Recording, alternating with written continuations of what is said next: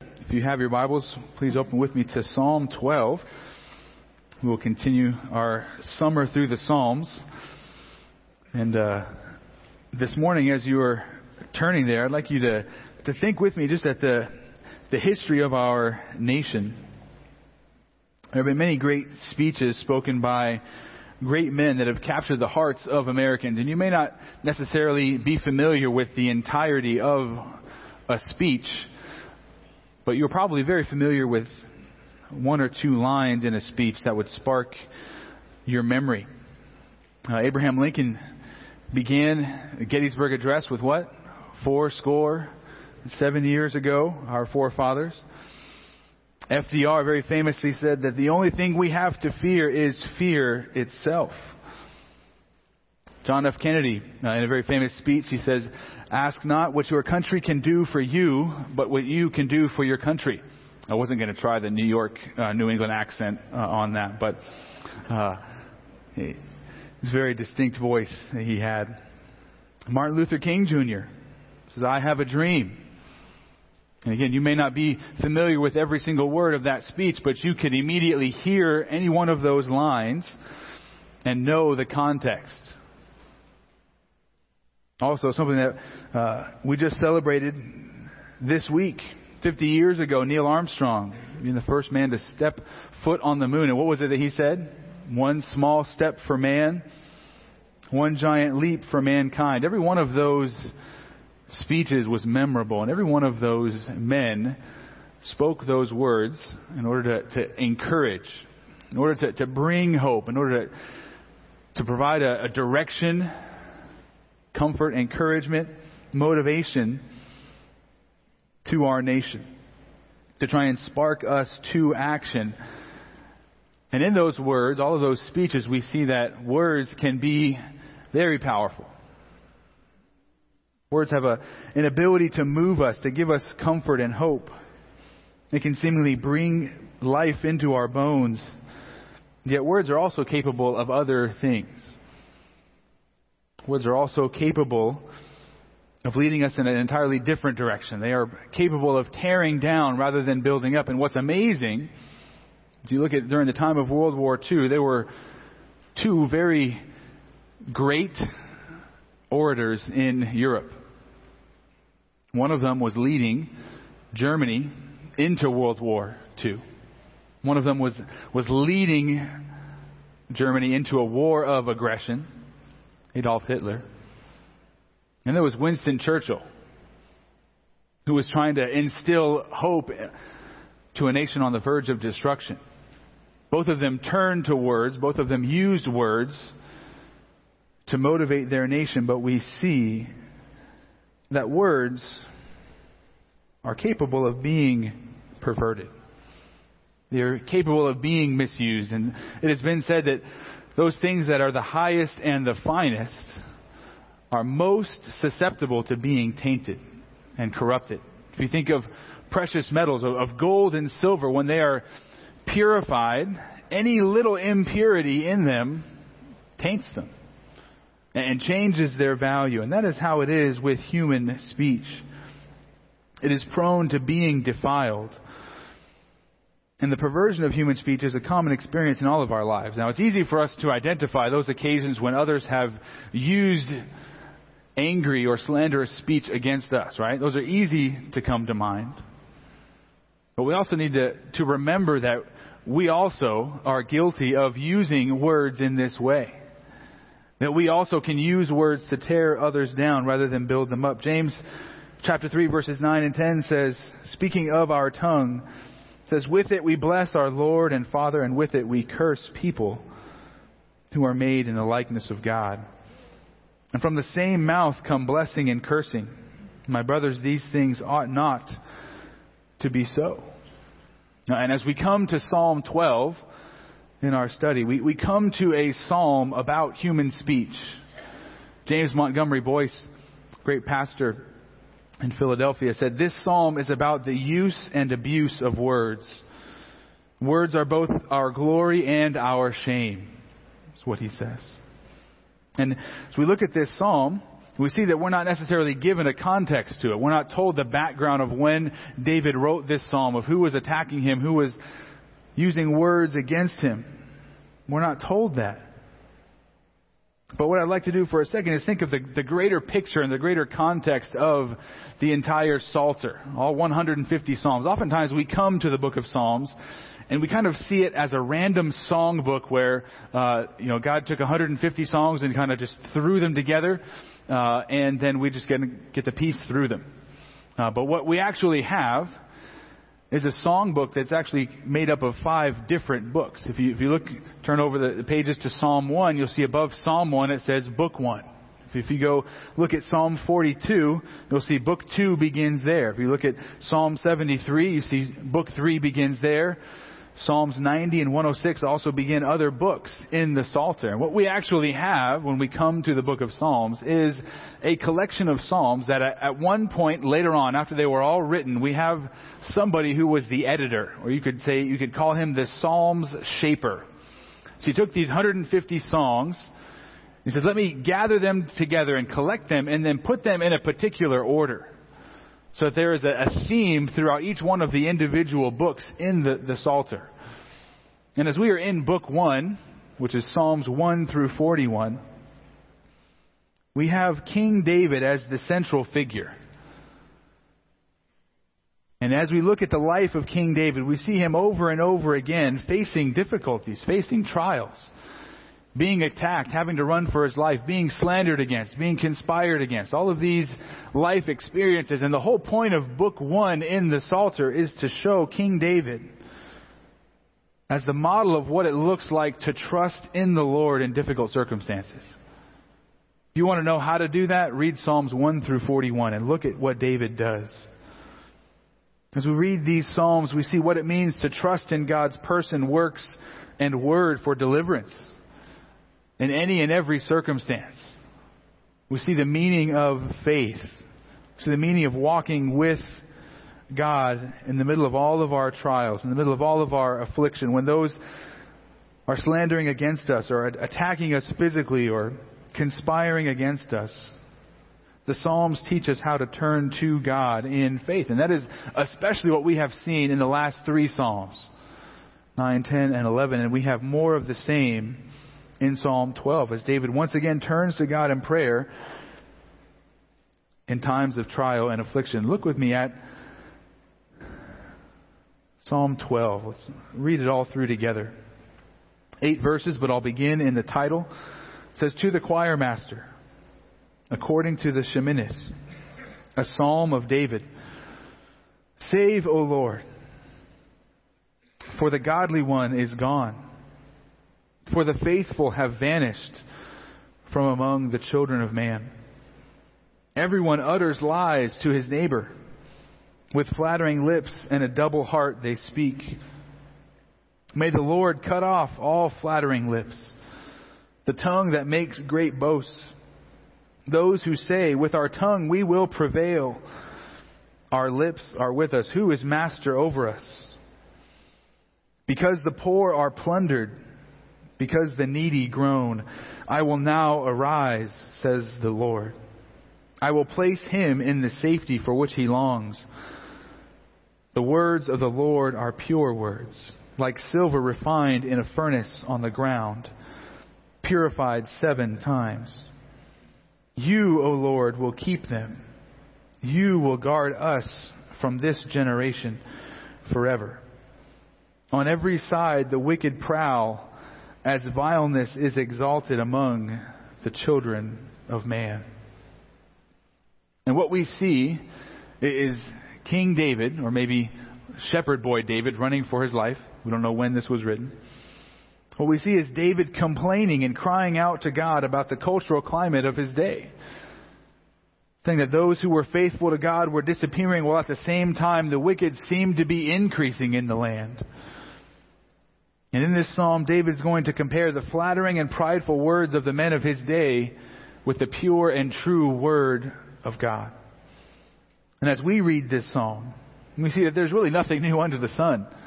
David's complaining about the cultural climate of his time, and it's very easy for us to do the same, is it not? Doesn't it seem like wickedness is increasing in our world today? We also see that what David does, we should do. He compared the word of man to the word of God, and we are called to do the same. But what does this comparison of words achieve for David and for us? What we're going to see in these 8 verses are 4 insights spoken about the word of man in the world and the word of God written before you and sitting in Scripture. As we compare these 2 types of words, we're going to see 4 insights that are going to be timeless and truthful, both in David's time and in our own. But look with me at insight number 1. It's found in verses 1 and 2. This insight is that we live in a world that uses words to deceive others. Look with me again at those verses. It says, "Save, O Lord, for the godly one is gone, for the faithful have vanished from among the children of man. Everyone utters lies to his neighbor, with flattering lips and a double heart they speak." And the heading of this psalm again shows that it was written by David. And that little phrase, according to the Sheminith, really is kind of according to the octave. It's giving instructions to the music director. Again, this is a song that was intended to be sung in corporate worship. But after that heading, David begins this psalm just with a simple prayer. It's 3 words in English. It's only 2 words in Hebrew. Save, O Lord. What a short and sweet prayer that is. Something that can be offered up at any given time by God's people. And David offers up that short prayer, and then he explains why salvation is needed. He says, "Save, O God." And then he gives his rationale. God, this is why you need to save. This is why you need to act. It says, "For the godly one is gone, and for the faithful have vanished from among the children of man." David is lamenting the passing away of those who worship and follow Yahweh in Israel. David gets this feeling inside him that he's the only one who's following after God. You guys ever feel that way? That you are completely surrounded by those who are against you. That you are the only one who's swimming upstream. You're going countercultural to the world, and you feel it. And sometimes that makes you feel alone. And David's words here are probably more exaggeration than reality, saying that there is no one left, that the godly one, the individual, is gone, and that the faithful as a whole have vanished from among the children of man. And in David's words here, we hear echoes of Elijah in 1 Kings 19. 1 Kings 18, Elijah had this great victory over the prophets of Baal at Mount Carmel. And then he immediately runs for his life when he finds out that Queen Jezebel is coming after him, trying to take his life. And he runs all the way to Mount Sinai, and he's there hiding away. And this is what he says to God. 1 Kings 19, verse 10. He said, "I have been very jealous for the Lord, the God of hosts.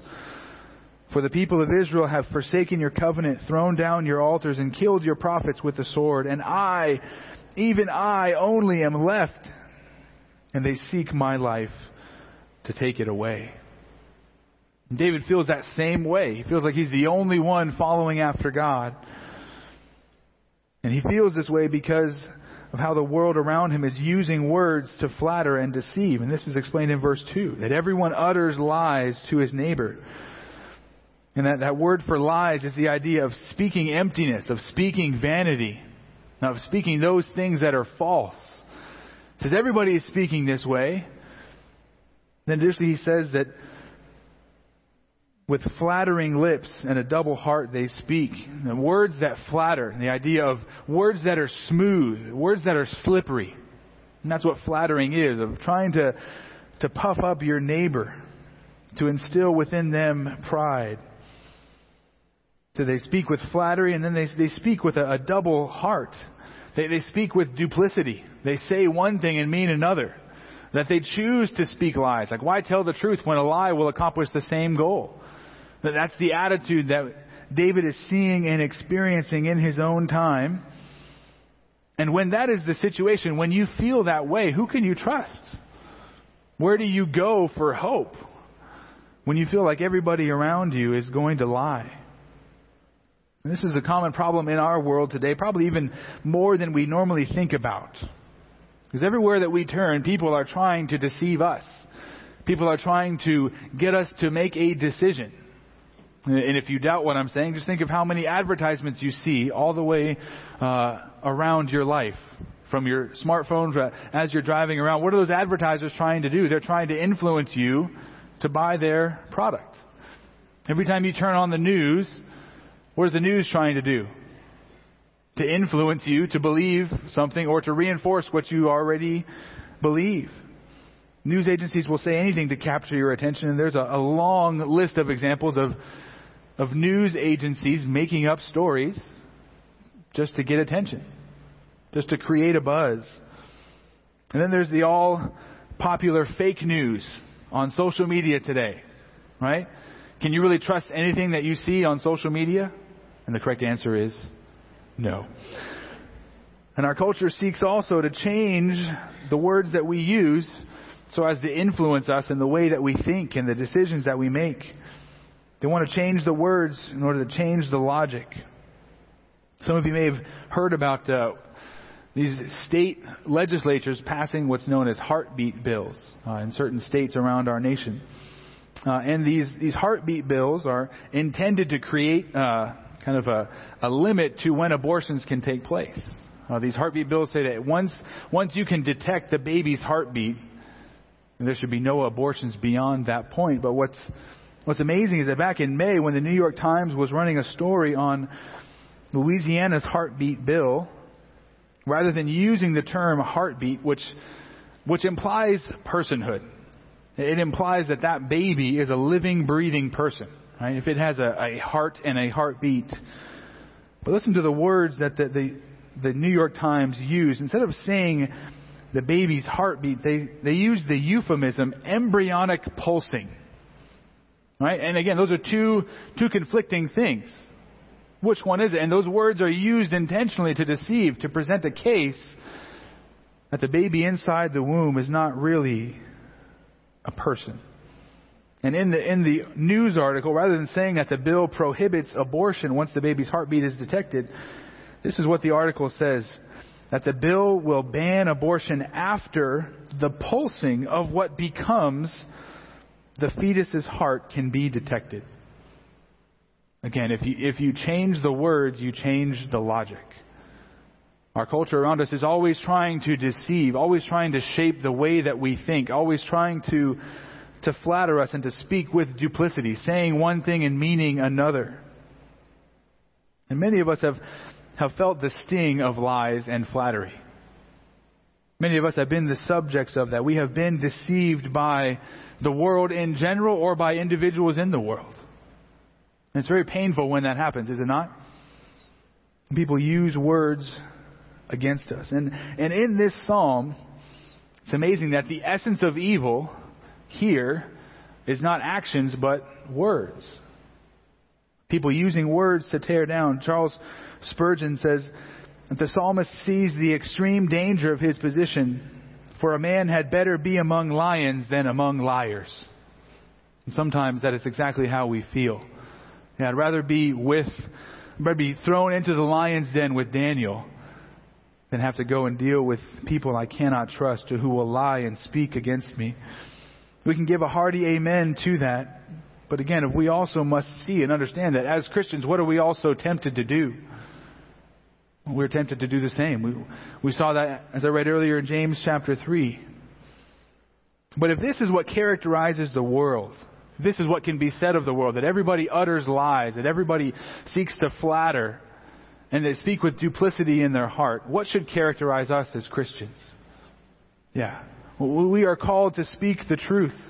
We are called to imitate the God who is the truth speaker. We are called to let our yes be yes and our no to be no. We cannot speak this way. We cannot be characterized in the same way as the world. And this first insight that we gain from this psalm, that the world uses words to deceive others.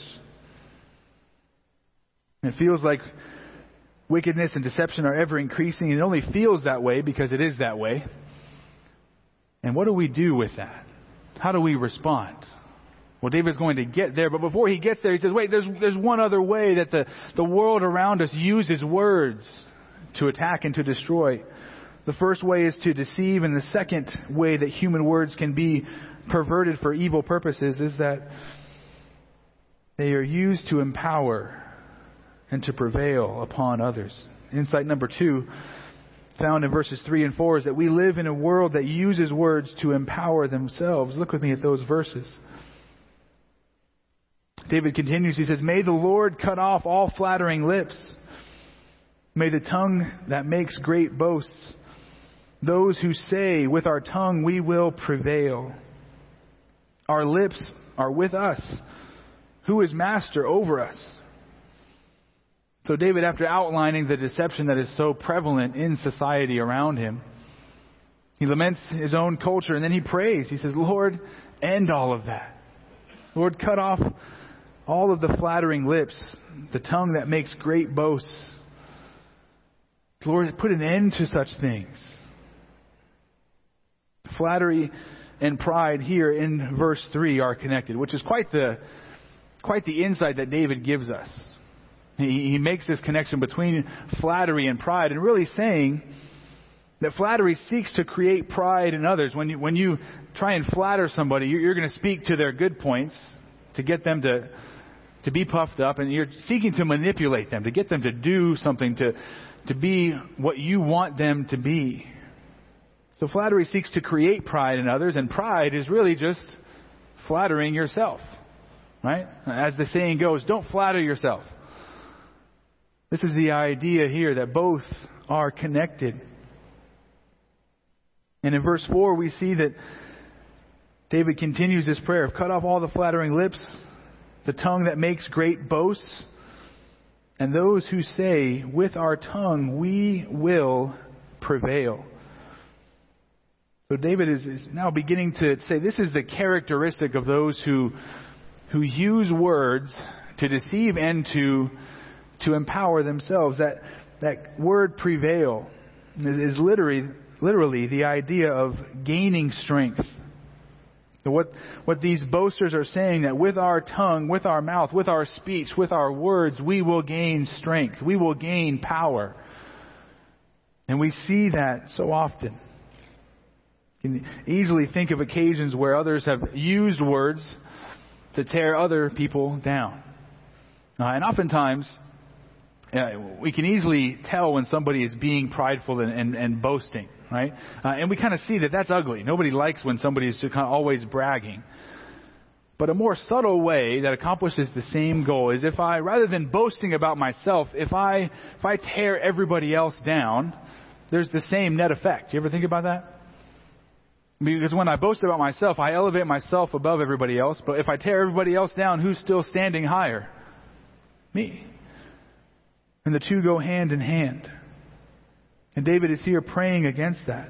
He says, Lord, those who think that they will gain strength through their words, and those who use words in order to gain power, who tell lies and deceive, flatter, ultimately they deceive themselves.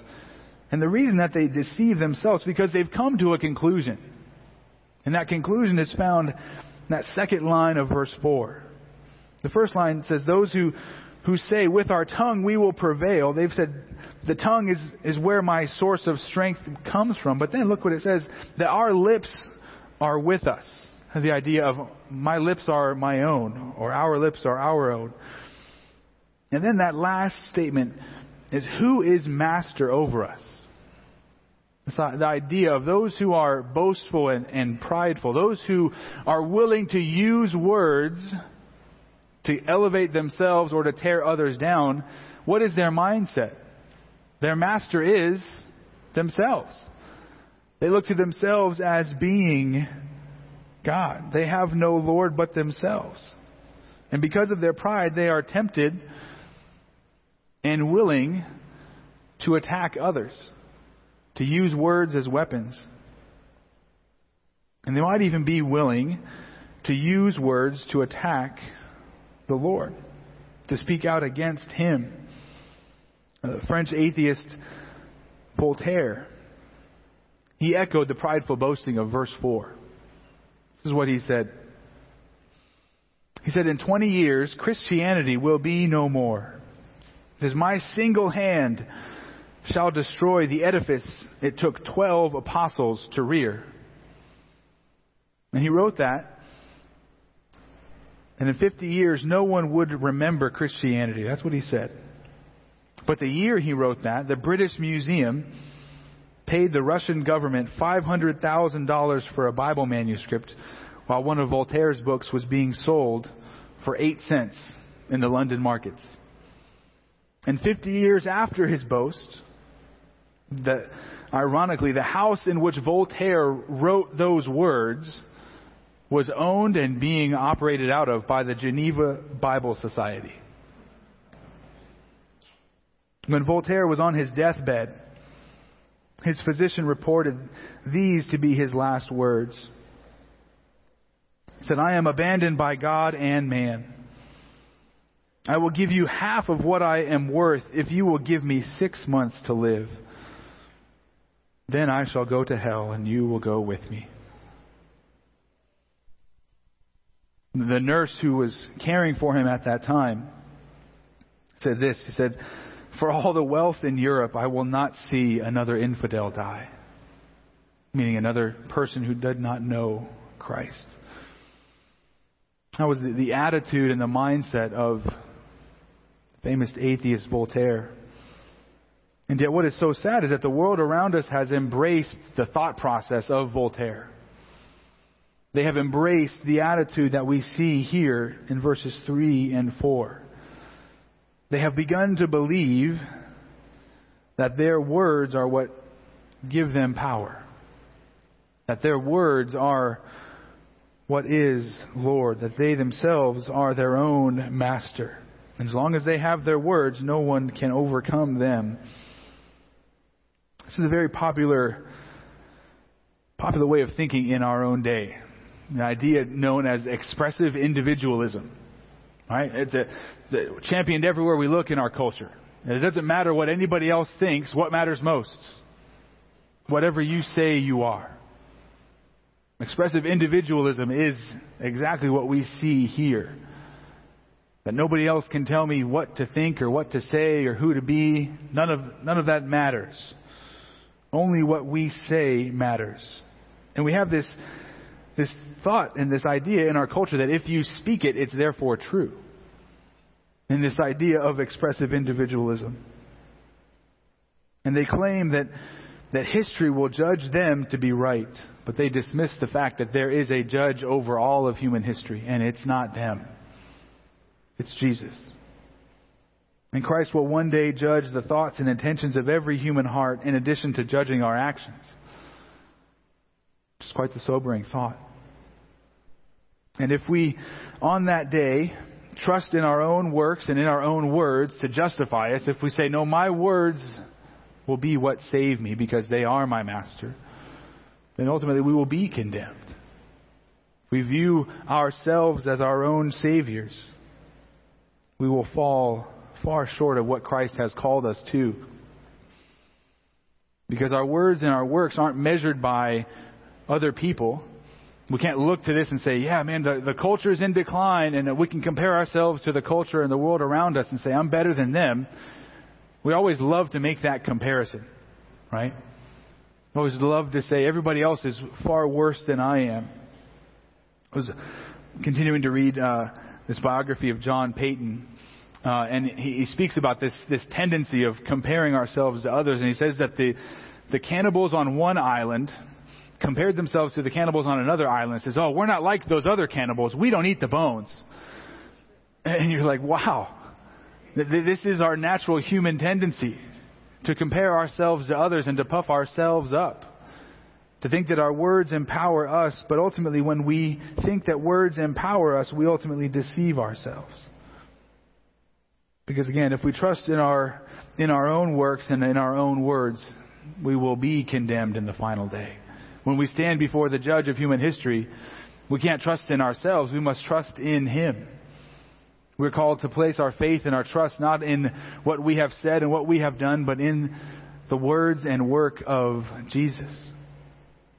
Our works condemn us, but the words and work of Jesus give us life. If you haven't done that, if you're still trusting in yourself, you are going to be like Voltaire. You're going to think that your words will set you free. You're going to make bold proclamations, but the prophecies of Voltaire don't really stand up to the course of human history, do they? No, in fact, just the opposite. That we are called to look to Christ in faith. To trust not in our words, but in the Word of God. And if you are here this morning and you haven't trusted in Christ, if you are still relying upon yourself, if you still think that you are your own master, I would beg with you, I would plead with you to abandon hope in yourself and to look to Christ. Look to His finished work on the cross. He went to the cross even though He was innocent to absorb and pay the penalty for your sins. And now we are called to look to Him in faith. And when we do that, we are forgiven. We are given new life. And we no longer trust in ourselves as our own master, but in Him. That is who we are called to follow. And if we are following Christ, if we recognize Him as master over us, then may we never be guilty of the first two perversions that we see here, of how the world uses words to deceive, to flatter, to speak with duplicity. May we never view or use our words as a source of power over others. May we never believe that our words make us into our own masters. May we never use false words to unrighteously build ourselves up or seize power. As Christians, we know who our master is, and we are called to follow Him, forsaking our own desires, taking up our cross daily, and walking as He walked. This is the point that the psalmist is making, looking at human words, and this is also the turning point in the song. So this is how the world uses words, but now he's going to shift gears and compare the words of men to the words of God. This is what leads us to insight number 3, which is seen in verses 5 and 6. And we have a God who uses words to promise redemption. Look with me at those two verses. It says, because the poor are plundered, because the needy groan, I will now arise, says the Lord. I will place him in the safety for which he longs. And the words of the Lord are pure words, like silver refined in a furnace, on the ground, purified 7 times. This is where David's thoughts begin to change. And what we have here in verse 5 is really God speaking. And God explains His reasons before He explains His intentions. The first 2 lines in verse 5, because the poor are plundered, because the needy groan, those are the 2 reasons that God says He is now going to act. God is aware of what is going on, the plight of His people. He's aware of the needy and the poor being devastated and attacked. God sees and knows all. And because He sees that, He's not just going to sit idly by and allow those things to take place. He's going to begin to work. That's where He says, in the second half of verse 5, He says, I will now arise, and I will place him in the safety for which he longs. God is speaking of, hey, now I'm going to act, and now He is going to deliver. And if you look at that word for safety at the end of verse 5, God says, I will place him, speaking of the poor, speaking of the needy, that I will place him in the safety for which he longs. It's that same Hebrew word that David spoke in his simple prayer in verse 1. David's simple prayer, save, O Lord, is now being answered. David cried out for help, and now we have God saying, okay, now I'm going to help you. Now, that for which you long, safety, deliverance from your current situation, that is what God is now promising. And we can rest assured, again, that as we cry out to God, He hears our prayers. And as As Charles Spurgeon has said, nothing moves a father like the cries of his children. And when we cry for help, God is sure to answer that call. I was thinking last night as my children are homesick with my wife this morning, when I know my child is in distress, that gets me out of bed in the middle of the night. And it gets me out of bed quickly.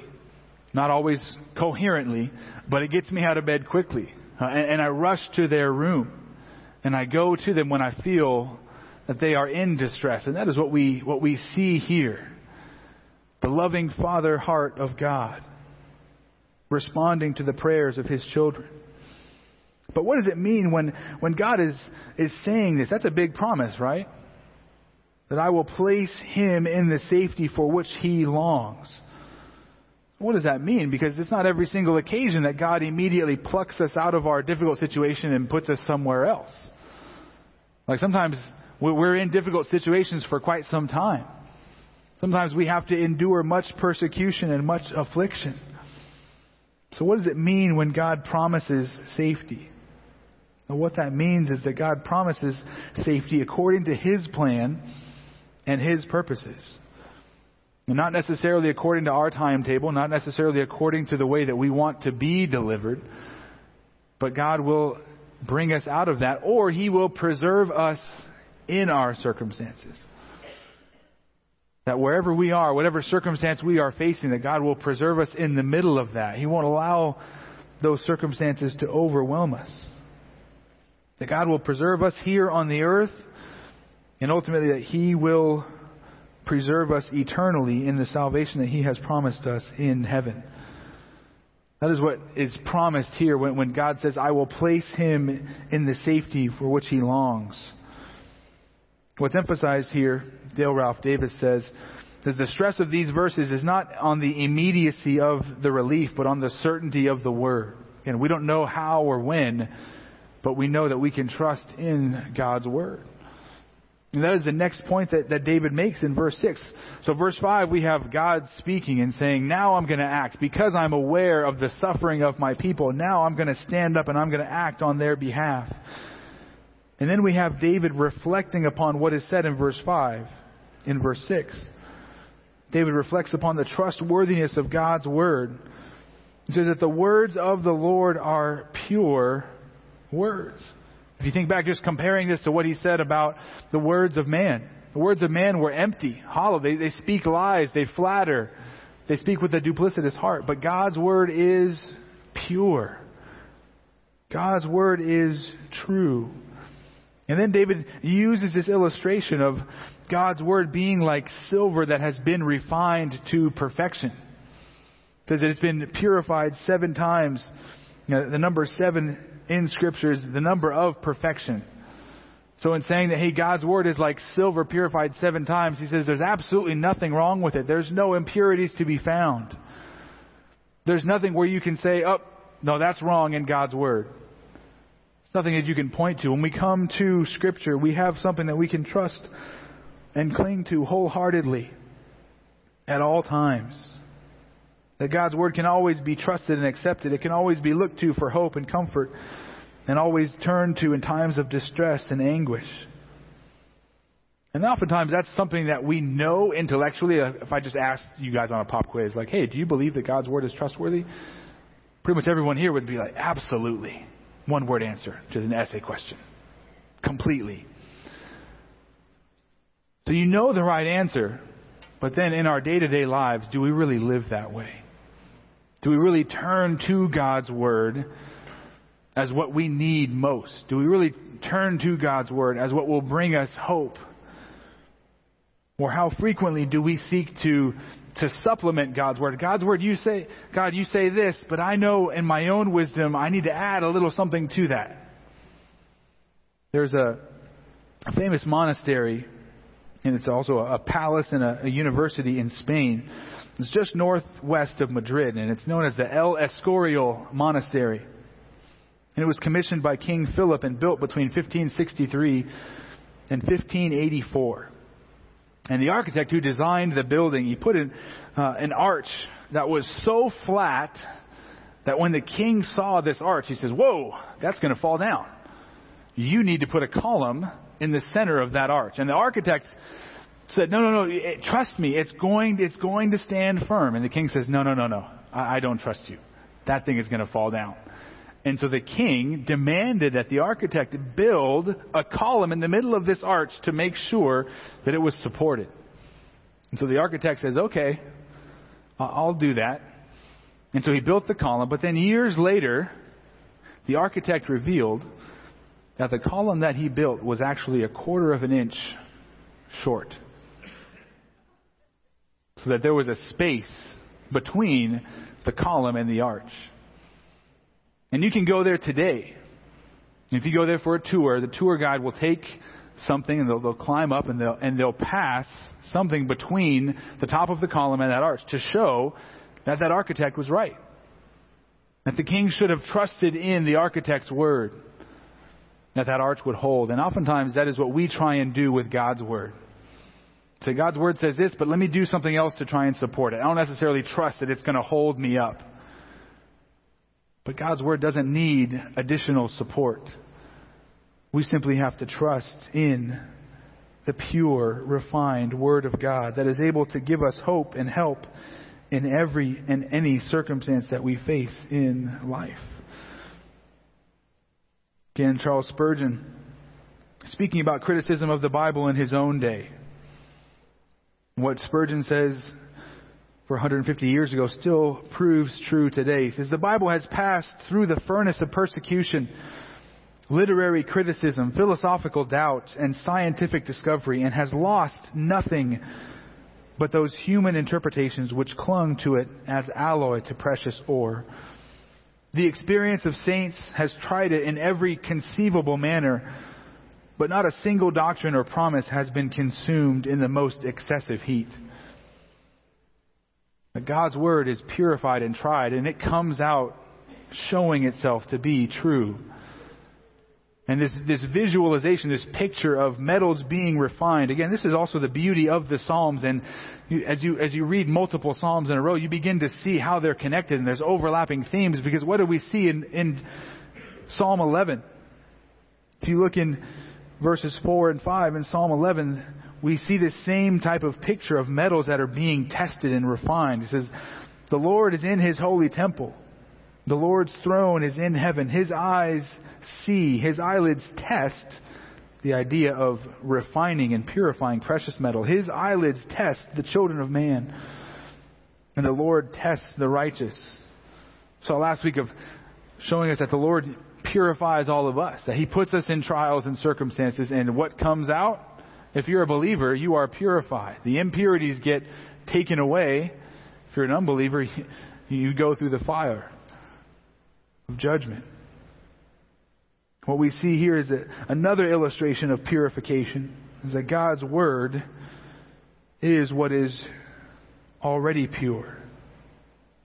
It can go through the purification process and no other impurities come out. This is why we must trust the Scriptures at all times. We see that God uses his word not to tear down, but to build up. He promises redemption with his word, contrary to what men use words for. Man uses words to deceive others and empower themselves, but God uses his words to save. And then lastly, the fourth insight that we see in this psalm in verses 7 and 8 is that we have a God who guards his people in the world. Look at me at verses 7 and 8. It says, you, O Lord, will keep them. You will guard us from this generation forever. On every side the wicked prowl, as vileness is exalted among the children of man.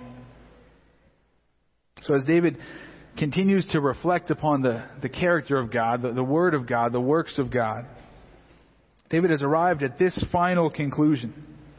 We see this in verse 7. After thinking through and contemplating all of this, David says this, you, O Lord, will keep them. You will guard us from this generation forever. David uses two different words there that mean the exact same thing. He says, you will keep them, speaking of the needy and the poor who are being attacked and plundered, persecuted. You will keep them. It says, you will guard us. The keeping and the guarding, two different words, but they have the exact same meaning. The idea of watching over someone to protect them. This is a conclusion that David comes to, that God, you are here to guard and watch over and protect your people. And what's even more amazing and beautiful is that David comes to this conclusion in light of verse 8. So David's saying, hey God, I know that you will keep us, that you will guard your people. And then look at what David says in verse 8. On every side, the wicked prowl, as vileness is exalted among the children of man. Because the wicked are walking about, is literally what it says. And the idea is that they're strutting. They can go wherever they want. They can do whatever they want. And he explains why this is possible. Why is it that the wicked can just prowl about anywhere they want to go? Why is it they can surround the righteous? Well, he explains it. As vileness is exalted among the children of man. More and more, as our society exalts the wrong things, as they call good evil and evil good, what is going to become more and more widely accepted in the world? The perversion of words, the attacking of so much of that represents righteousness. As vileness is exalted among men, the wicked will be emboldened. And they will seek to prowl, and there won't be anything that we can do to stop them. And you're like, man, that's kind of depressing, David. Like, why do you end on that note? Like, I liked verse 7, but verse 8 kind of gets me back to square one. Kind of has me once again saying, well, it seems like the wicked are increasing and the righteous are decreasing. If on every side the wicked are allowed to prowl and to strut about, that sounds depressing. How does that give me hope? How does that give me comfort? It's not comforting, nor does it put my mind at ease to be told that I'm being surrounded and ready to be attacked. Nobody would sleep well in those circumstances. But as we look at verse 8, we can't forget verse 7. And we have to hold them together, because this is the truth. Even though the wicked strut about, even though wickedness is increasing in the world around us, verse 7 still holds true. Even though we are surrounded by a world that is growing more and more hostile to God, we can rest assured that God still guards us and keeps us. That He will still watch over us according to His plan and His purposes. Now that is comforting, isn't it? That is what is good to know and what we are called to trust in. There is a truth to cling to in times of trouble when we feel surrounded. This is the truth that brought David hope. And this is the truth that is intended to bring us hope. That though the wicked prowl about on every side, God still holds us fast in His mighty hand. And nothing can remove us from His hand. We have to notice that at the end of this psalm, David has hope. Even though his circumstances haven't changed. You realize that? Circumstances are exactly the same at the end of this psalm as they are at the beginning of this psalm. So what is it that's changed for David? He has confidence in the end because he has an inner conviction that even though men are using words to attack and tear down, God is using words to keep him safe, to build him up, to guard him, to watch over him. And it is the Word of God that will stand true. It is the Word of God that is pure. It's the Word of God that needs no other support. And it is the Word of God that we are called to trust in at all times. When we are attacked with depraved speech, we must look to divine speech for hope. Amen? Let us pray.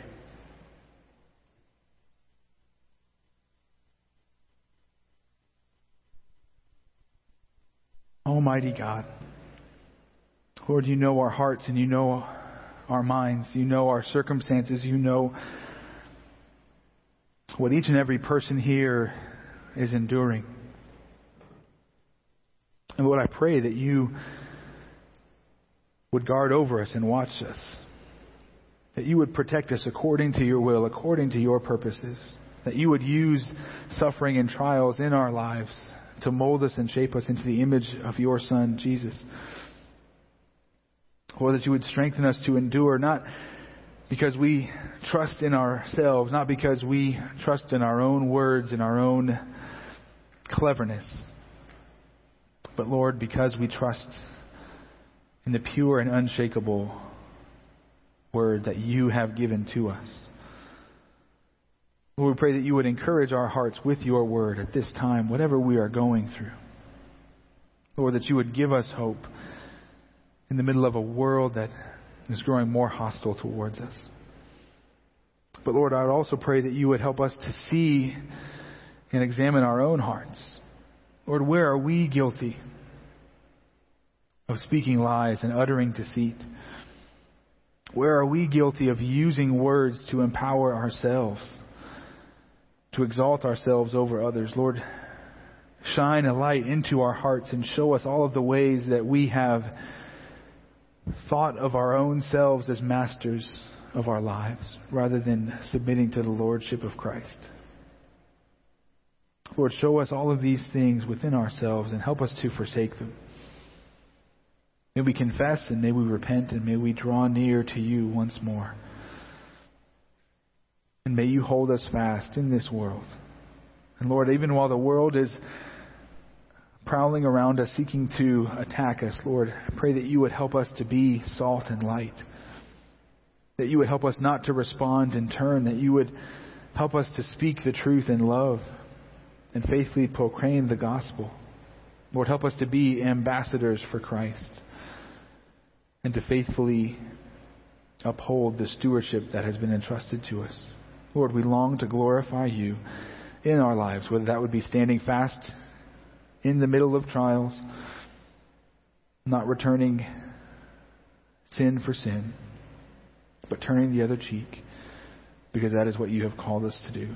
Lord, empower us today by your Spirit and answer our prayers that we offer up to you in the name of Jesus Christ, our Lord and our Savior.